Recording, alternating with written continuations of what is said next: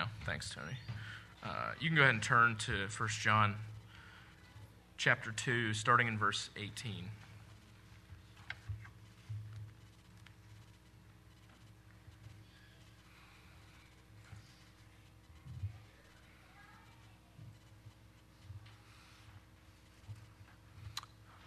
First John chapter 2, starting in verse 18.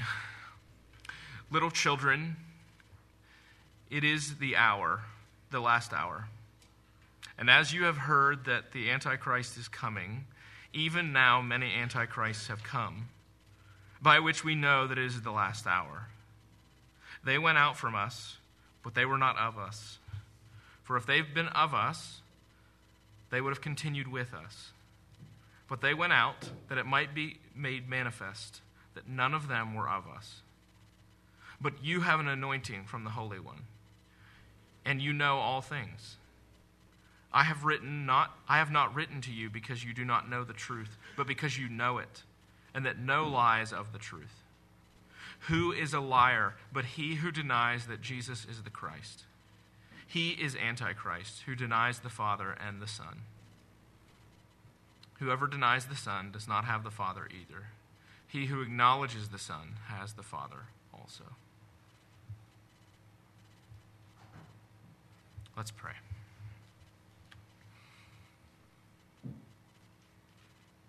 God, I'm reminded right now that your word is true. Not just is it true, but Lord, your word, like the rain that falls down on us right now, it never returns void. It always produces in us, God, what you desire it to. So help us now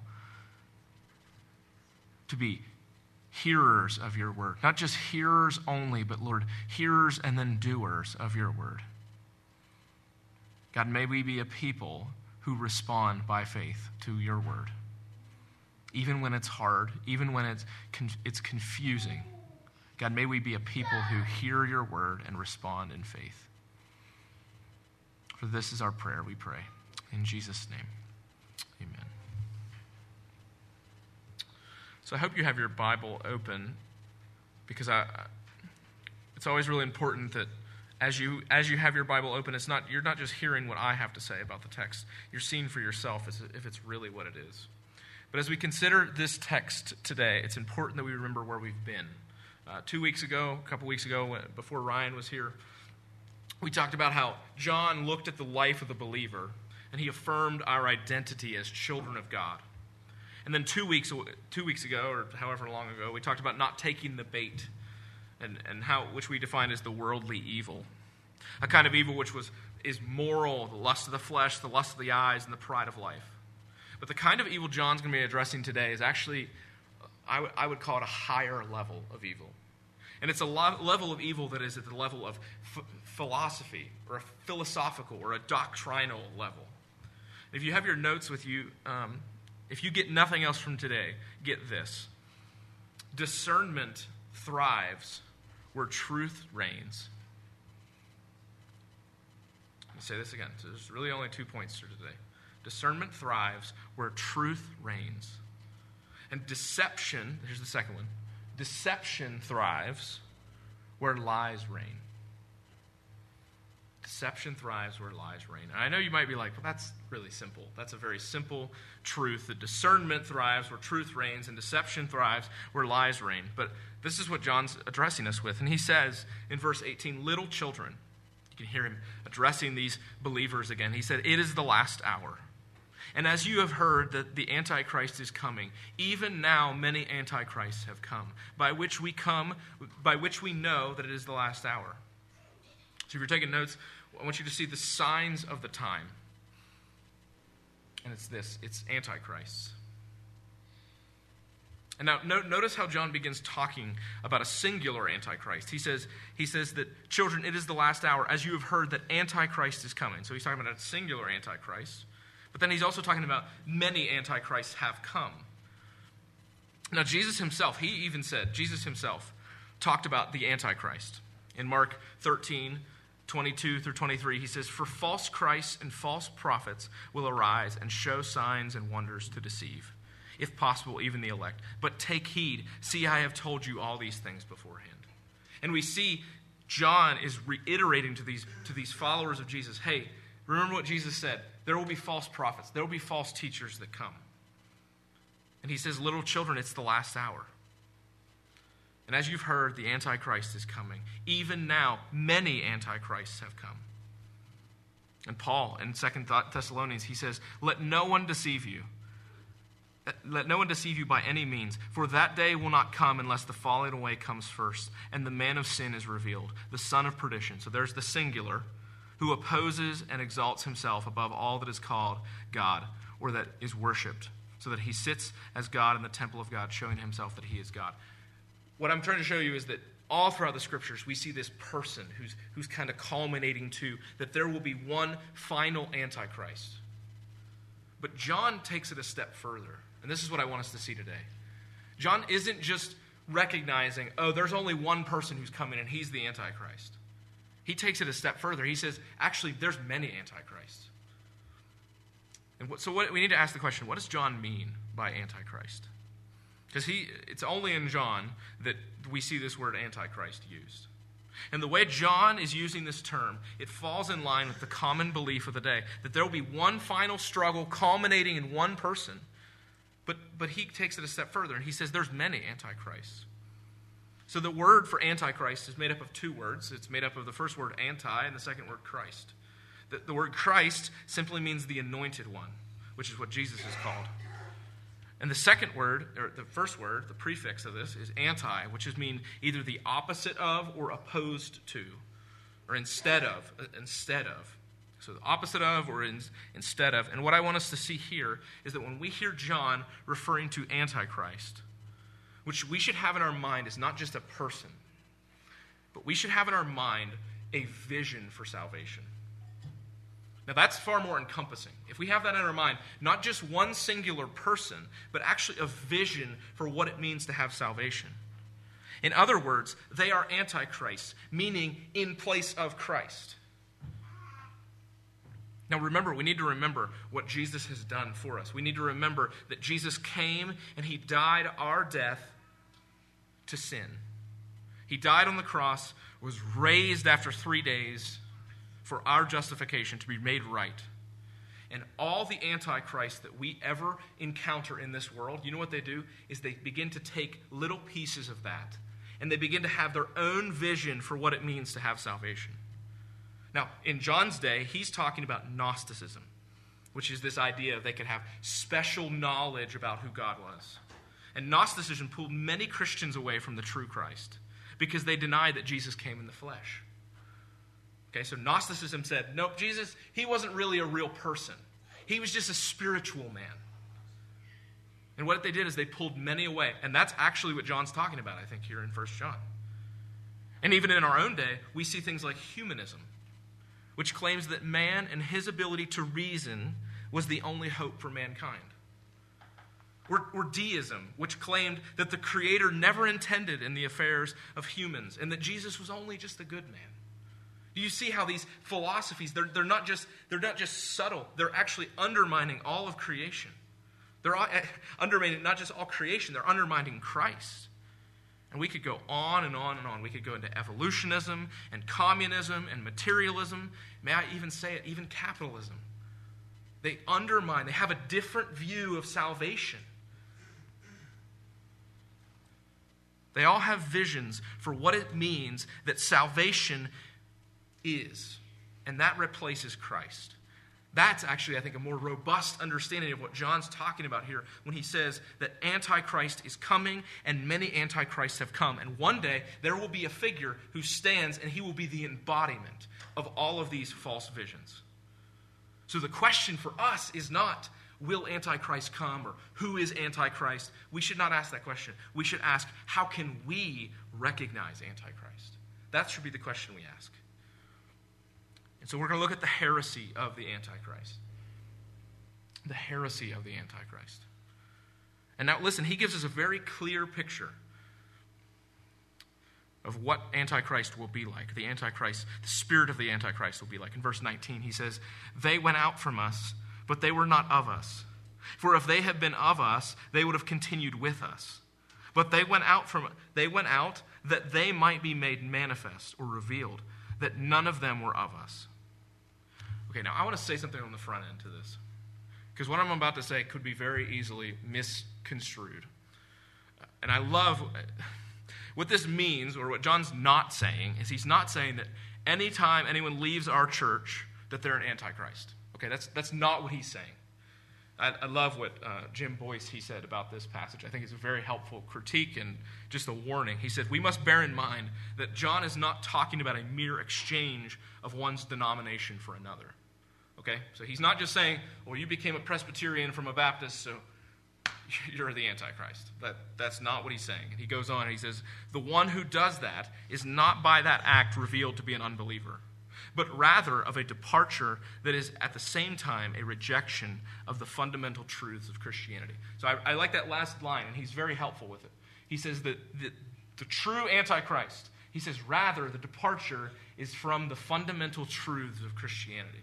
So that may mean they leave denominations, and maybe that denomination has become contrary to fundamental truths of Christianity. But that caveat's really important as we think about identifying antichrists.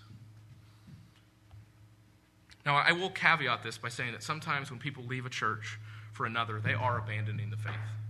I could name multiple people I know who have left the Christian church to become the church of Scientology, okay? Or they became a Jehovah's Witness, or they became a Muslim. Like, these have abandoned the fundamental truths that it means to be a Christian. But in many instances, a change in denomination is not what John has in mind here. So let's go on. What does he mean? He says in verse 19, they went out from us, but they were not of us. And I want you to see the visible versus the invisible church. This is what I want us to talk about.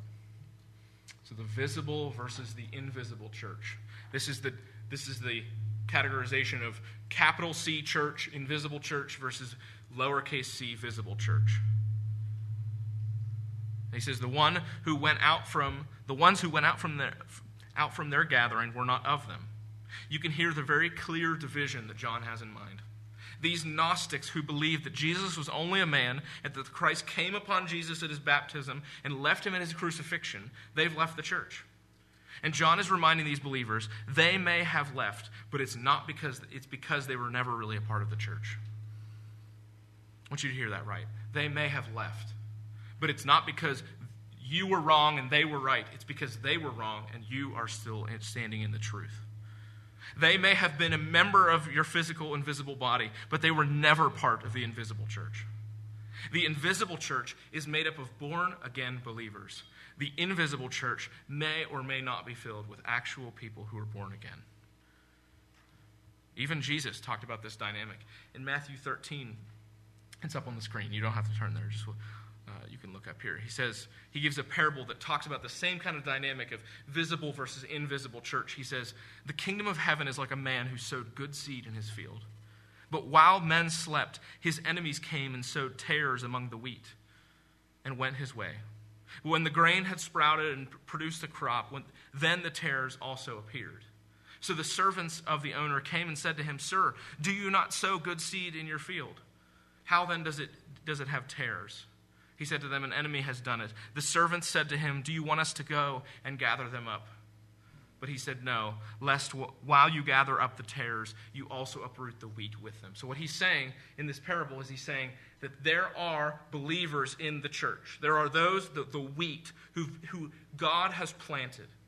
But what he says is the enemy has come and actually put in tares amongst them. And even in this parable, there's one who comes to the guy and says, Hey, do you want us to go rip out the tares? And what does he say? He says, don't do that. Because if you do that, you might rip up some of the wheat with it.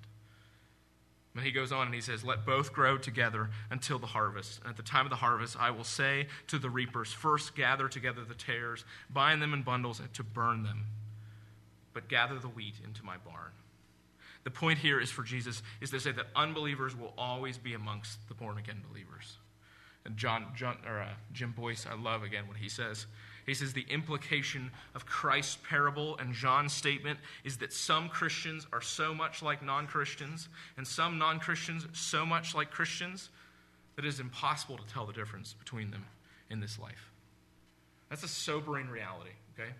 I'm not meaning, this is not going to be a sermon that's like, let me make you feel good when you leave. Like, this is going to be a sermon that we just need to see as the medicine of God's word that comes to us.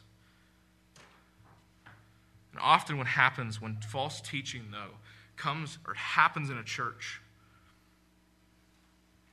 the people who should confront it don't, because they want to preserve unity. We need to know, here's something we need to know from this.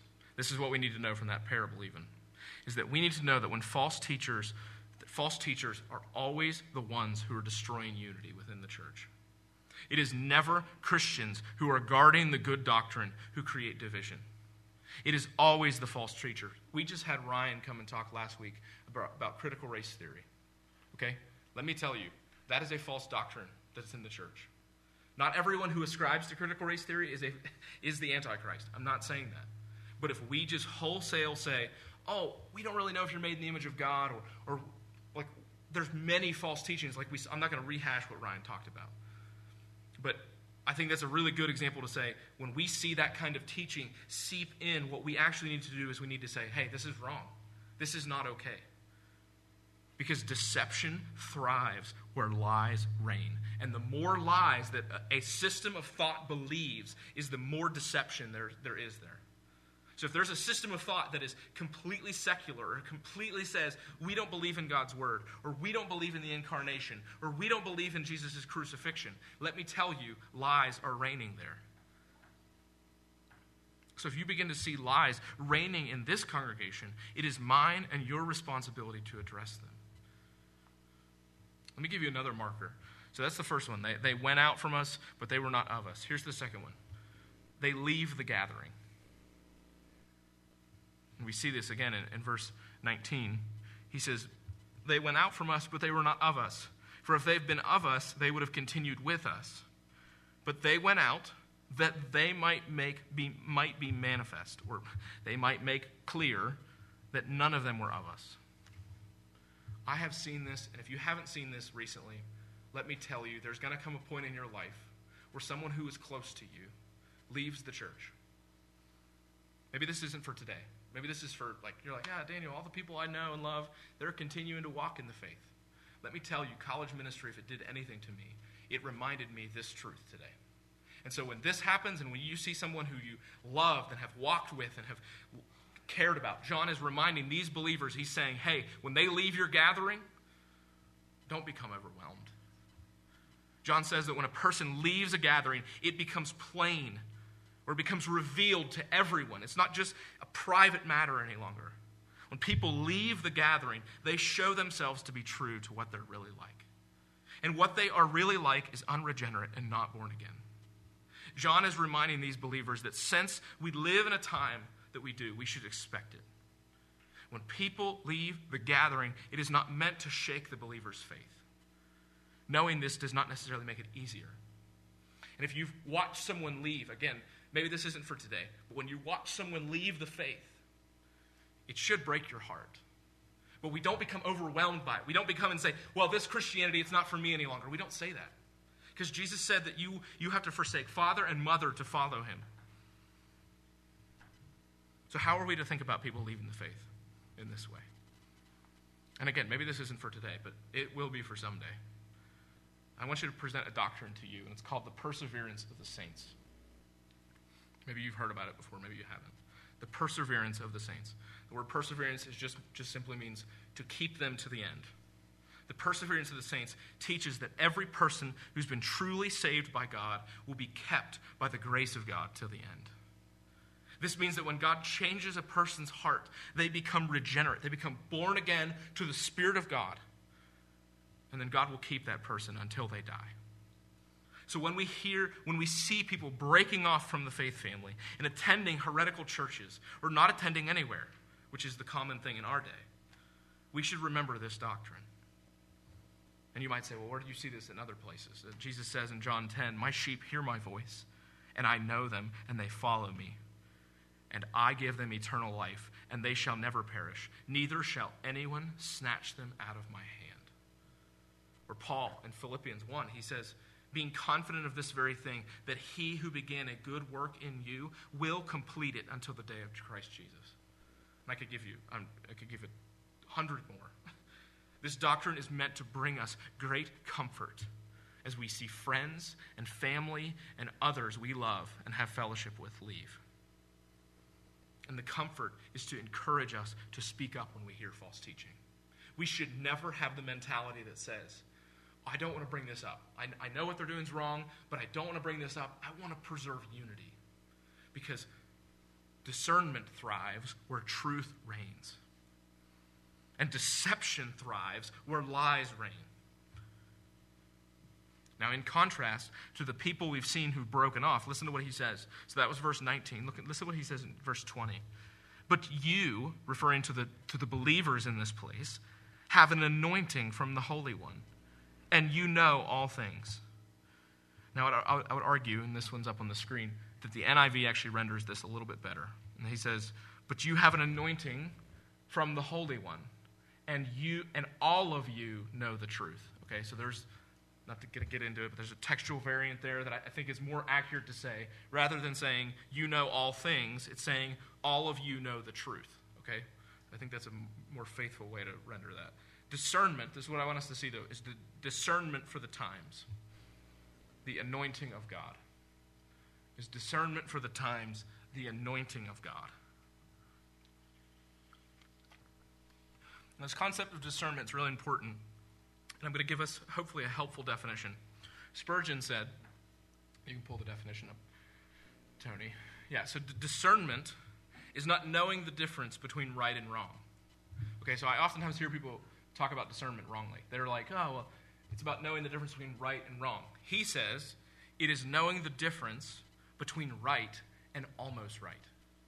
Okay? So it's not the difference between, like, ridiculous worldviews. Like, I have no doubt if someone walked in these doors right now and said, God is not real, people would not be like, okay, I guess I'm following the atheists out the door. That's not our concern. That's the difference of right and wrong. But what we need to know, discernment, what this passage is encouraging us to do, is to know the difference between right and almost right. Because there's a big difference. What Spurgeon is pointing out here is not simply a blaring difference between right and wrong. Discernment is needed when half-truths are spoken. Because the problem with a half-truth is it's a whole lie. Okay? The problem is a half-truth is a whole lie. So what does John mean by anointing? This is really important, and I think we need to dive into this for a second. The anointing likely here is an equivalence to the reference of the Holy Spirit. When they first believed in Christ, I want to be clear, if you're a Christian, there's not a second anointing that you need. Okay? We're not looking for some second working of the Holy Spirit in this way.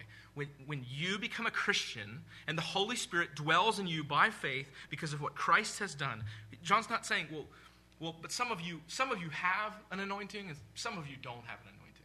John's point is, if you're a Christian, you have an anointing. If you're not a Christian, you don't have an anointing. Okay? And it's really interesting if you see it. So the word for Christ is Christos. And the word he's using here for anointing is charisma, okay? And what he's trying to do is show an interplay between them. He's saying that the Antichrist, the anti-Christos, we are the ones with the charisma.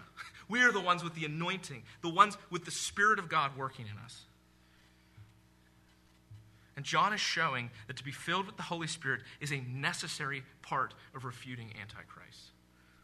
Listen to how Paul even talks about this filling of the Spirit, I would argue. He says, follow this pattern, 2 Timothy 1. He says, follow this pattern of sound words that you've heard from me in the faith and love that are in Christ Jesus. And then he says, this is what's really important, by the Holy Spirit who dwells within us, guard the good deposit entrusted to you. That's the same kind of idea that I think John is bringing for us, that the Holy Spirit who dwells within us. That's what he's meaning by Antichrist, or by Christ and by anointing. Now notice how many times in verses 20 and 21 the idea of truth is there. He says, but you have an anointing from the Holy One, and you know all things, or you all know, all of you know the truth. I have not written to you because you do not know the truth, but because you know it, and that no lie is of the truth. And what I want us to see is the battle for truth.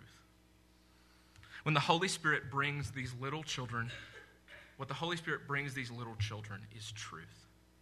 And brothers and sisters, what the Holy Spirit brings us today is truth. This is a battle for truth and lies. When truth is present, discernment can thrive. When lies are present, then deception will thrive. What I want us to see is that no lie is of the truth. No lie is of the truth. But some will say, okay, opposing false teaching is something that's just quarrelsome. Just quarrelsome people do that. I shouldn't do that. But John is opposing false teaching. He's saying that opposing false teaching is a family matter in which spiritual fathers and mothers protect spiritual children in the church. It is an act of love, not anger. This is not something quarrelsome people do. This is something all of the family of God participates in. So if we heard right now, again, this is hypothetical. If we heard right now, oh, downstairs we have a false teacher teaching our children.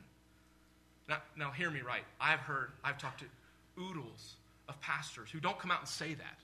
But they're like, yeah, I know there's some false teaching, but it's okay because the majority of it's truth. We should say, no.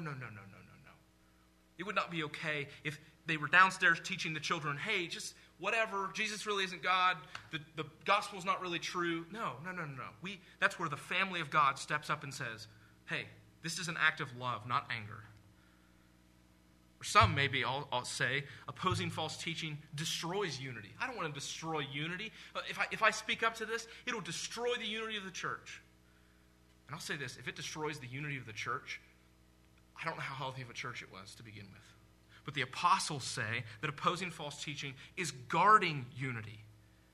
It is false teaching that destroys unity. Some say maybe, well, I'm not interested in opposing false teaching. I'm just interested in love. But John makes it clear that the reason church leaders oppose false teaching is that they love their church members. And John is literally even called the apostle of love. But you know what? For being the apostle of love, he sure talks about truth a whole heck of a lot. And some say, well, I'm not interested in opposing false teaching. I'm interested in the Holy Spirit. But John makes it clear that protecting young believers in the church from false teaching is the Holy Spirit's work, because he is the Spirit of truth. Think about it like this. Deception thrives where lies reign. And here's what lies often do. Lies don't ever come, and again, just like Satan does not come to Eve in the garden with a gun, he comes to her with an idea. Lies don't ever come to us and say, hello, I'm a lie. I'm here to deceive you. It comes and it says, it just plants a seed. That's all it does, is it plants a seed, and that tree begins to blossom. And if that tree, that lie, becomes so blossomed and fed and watered, and we as Christians were like, we don't want to pull it out, because we don't want to disrupt unity. It'll rip up some of the soil with it. No. We need to tear it out, because if we don't, it will become an oak tree of lies. And then it will be hard to tear out. But John goes on and he says, he gives us he furthers this a little bit. And he says, who is a liar? Verse 22. Who is the liar but he who denies that Jesus is the Christ? He is Antichrist, who denies the Father and the Son. So what John's pressing us to now is he's not just saying, hey, don't just think about one figure. We need to think about all these many antichrists that are the spirit of Antichrist. And John has in mind here not simply one singular Antichrist figure, but actually many Antichrists. And he says later, even in 1 John, he says, by this you know the Spirit of God. Every spirit that confesses that Jesus Christ has come in the flesh is of God.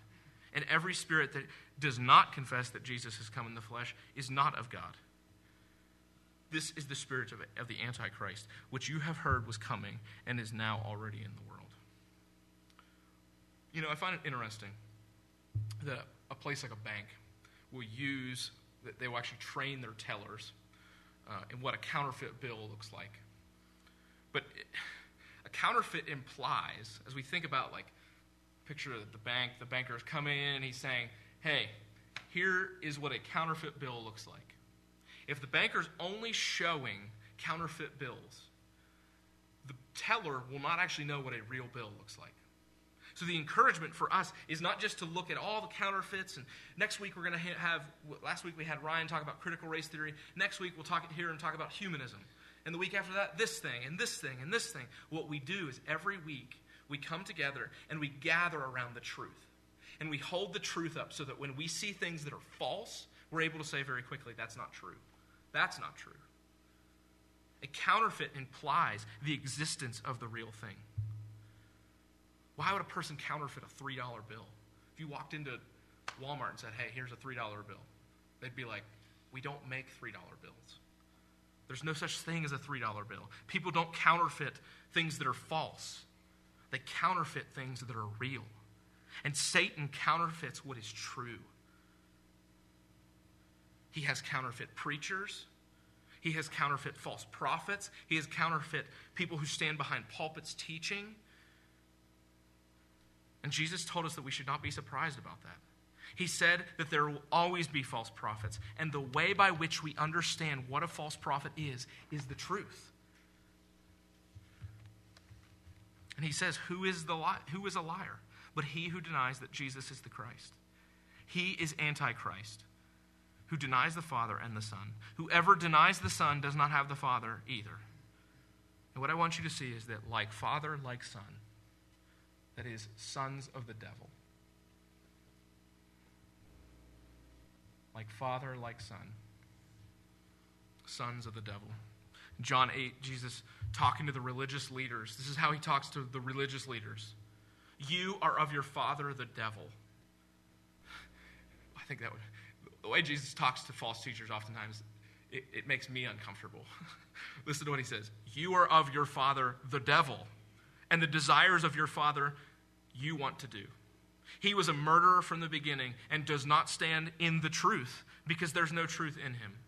When he speaks a lie, he speaks from his own resources, for he is a liar and the father of it. So when we interact with people who are antichrist, when we interact with people who are liars in that way, we should not reason with them in a way that's like, let me reason very kindly with you. Here's, again, I've talked about this before, but the secular vision says, if you can just convince them enough, if you can just show them they're rational, they'll come to realize the truth. But what John's saying, and what John 8 is saying, is that no, they're actually sons of the devil. And their confession is Jesus is not the Christ. And here's what we need to know from that there are far more antichrists than people often recognize. You probably work with antichrists. You probably interact with antichrists in that way. People who reject Jesus is the Christ. So we should be aware that there are more than just one. But we should also be aware of these antichrists and not yoke ourselves to them because they don't know God. Even Paul, again, in 2 Corinthians. You know, when we always hear people quote, for unbelievers not to be married to believers. He says, do not be unequally yoked together with unbelievers. For what fellowship has righteousness with lawlessness? And what communion has light with darkness? What he's really pointing at is saying, hey, believers, don't marry unbelievers. You want to know why? Because that's false teaching. When a believer marries an unbeliever, that is false teaching. And he goes on, he says, what accord has Christ with Belial? Of what part has a believer with an unbeliever? And what agreement has the temple of God with idols? For you are the temple of the living God. As God has said, I will dwell in them and walk among them, and I will be their God, and they shall be my people. And what he's saying is, do not yoke yourself to unbelievers in that way. We ought to be like the tellers who tell the people at the bank, this is what the true thing looks like. They don't give them fakes because every single day there's a new fake being created. Satan is the father of lies, meaning that he just continues to twist the truth. We stare into the truth, not so we say, well, I need to spot every single lie. We stare into the truth so we know not just what the truth looks like, but exactly what we're looking for. Exactly the way the dollar bill is made. Exactly what it needs to look like. Exactly the specifications for them. So that we may see this.